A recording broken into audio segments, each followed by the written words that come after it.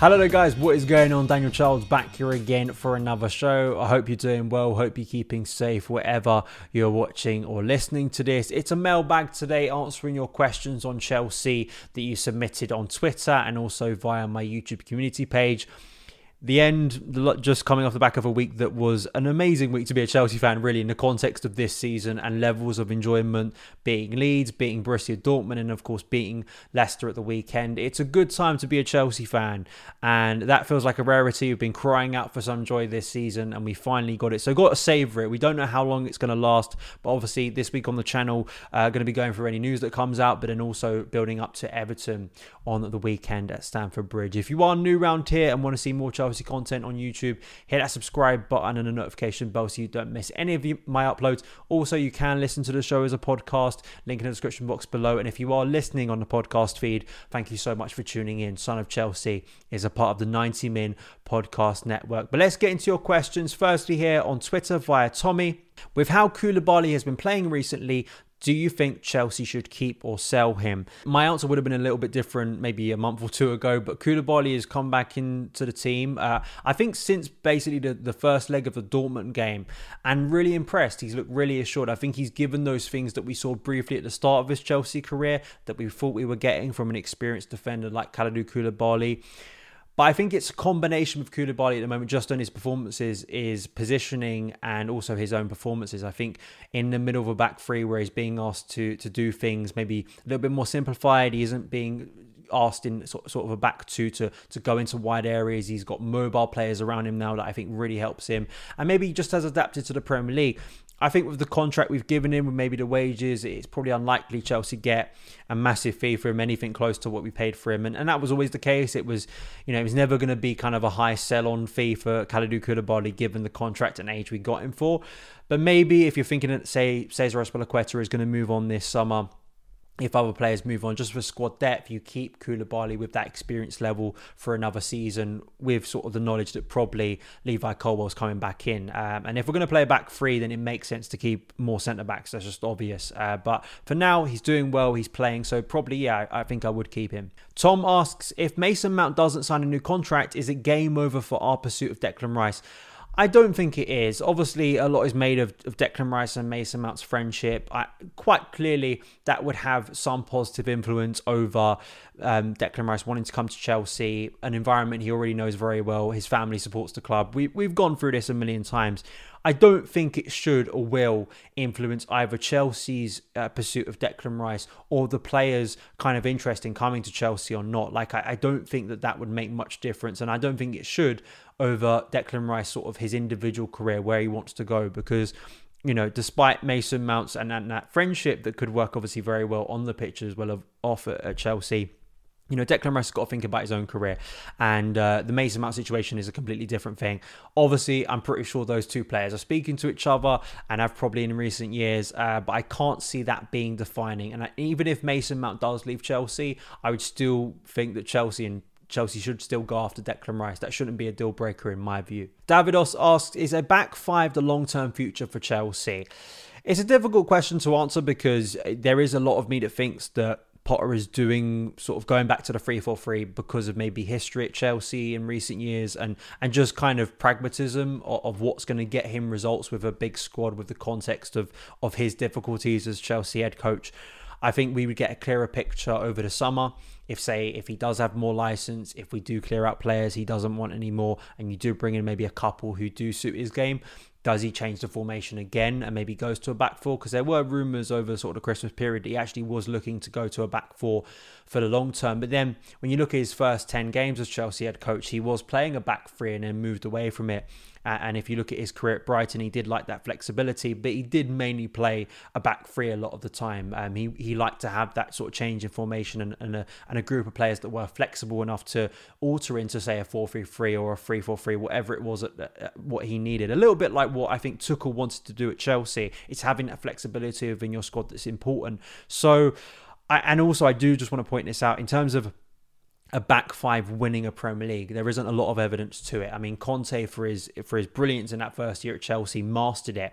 But that formation, unfortunately, for a variety of reasons, became stale very quickly. And I think it was the same situation you're seeing at Tottenham now after, the success he had last year, getting them into the Champions League, how stale it looks now. And also how stale it looked under Conte in the second half of the 17-18 season. I think Tuchel ran into similar problems. It's how you're going to evolve that system, and it is so heavily reliant, particularly on Ben Chilwell and Reece James, those wing backs being as dynamic as they can be. Because if that fails, I think that system loses a lot of its energy and weight. Of course, there are other variables to it, but it's working for him at the moment. So I think it will be if we're talking long term in like the next few months, I'm not quite sure in years to come whether it stays like that, given how it works and whether there is a ceiling to it under Graham Potter.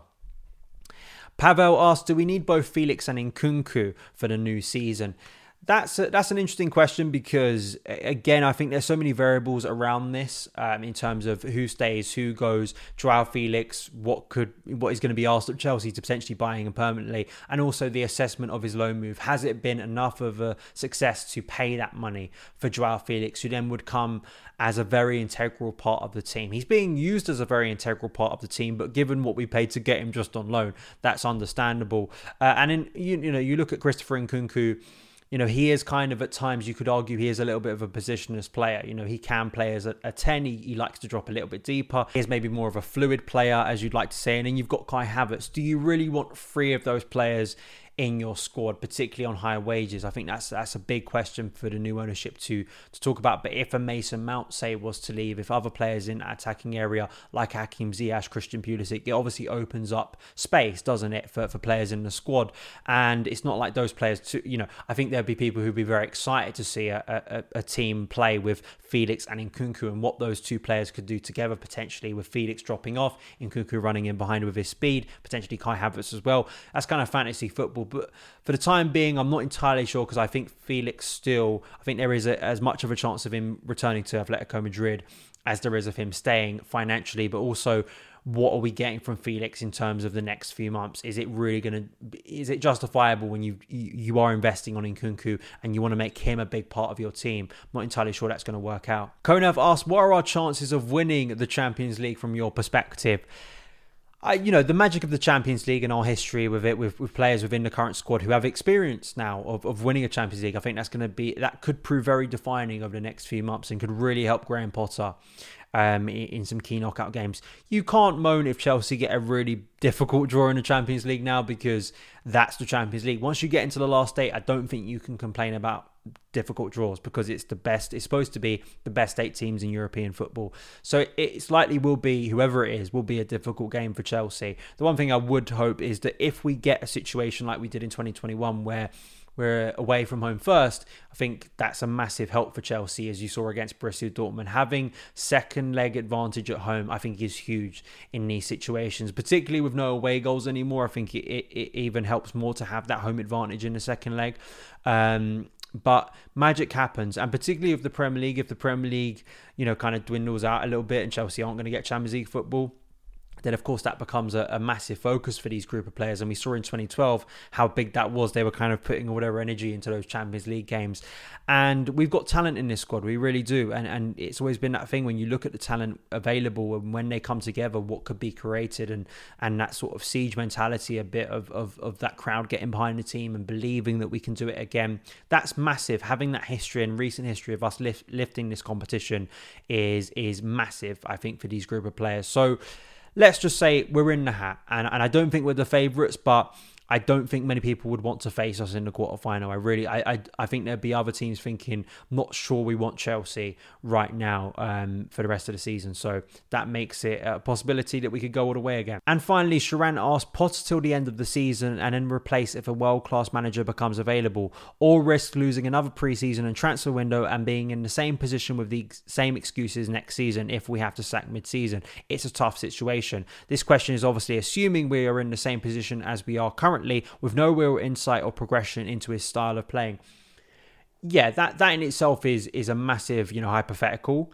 I think for Potter, it's just getting to the pre-season. And as I've been saying since January, it's about assessing what happens in pre-season, and also how we feel in May. I think is also just obviously a real conversation of how the season ends. If it ends in a really optimistic way, and that's obviously, if we win the Champions League, that makes the season, doesn't it? The completely different complexion of the way we look at Chelsea if that happens, and the power that would give Graham Potter. But it's not that he, that's the only way I think he gains power, and the only way he's able to stay in his job and prove that he could be a very good coach for Chelsea. It's also about the style of play. It's looking effective as a team. It's progressing and seeing players play well, seeing a majority of players improve under him, like we have seen in the last few games. That has to happen for a longer period of time. But no, there's no point if Chelsea do, let's say we keep on winning games, and we're not going to win every game between now and the end of the season, but let's say we pick up a few more big wins, and there's a few more games and a few more moments that make Chelsea fans connected to Graham Potter away from home, maybe in the Champions League. If he gets to a Champions League semi-final, I think that's a real positive and badge for him as a head coach, particularly an English head coach, to get to that level. I don't think there's a point in changing head coach then. I think that'd be maybe a little bit flippant, particularly when if you were going to make a change, I think you should have done it already. If the current ownership were not behind Graham Potter, that doesn't mean that he gets no accountability at the start of next season if it goes really wrong. Of course, you still need to have that conversation if it is going really wrong. But I think that'd be a bit flippant, and I think it would be fair then to give Graham Potter his pre-season to see what he does with the squad, and also to really trim down this squad and then see the impact that has over his power of this squad, to not have so many sort of players that are grumpy in your dressing room, because it's kind of an impossible situation to work through for any head coach at the moment. To have a squad of like 33 players is just completely ridiculous. So once you trim down that squad and bring in maybe a couple more players that suit his style, maybe a striker, maybe another central midfielder, and then bring in players like Nkunku and Gusto, who hopefully round out that squad a lot more, then we make a firmer judgment call. I really do. So I don't think, if it goes disastrously from now until the end of the season and the mood goes way back to where it was, to say, against Spurs, then I think it's a different conversation. But that is it for the mailbag. Thank you so much for taking the time to watch and listen. You can follow me on Twitter @SonofChelsea, and I will see you again very soon. All the best.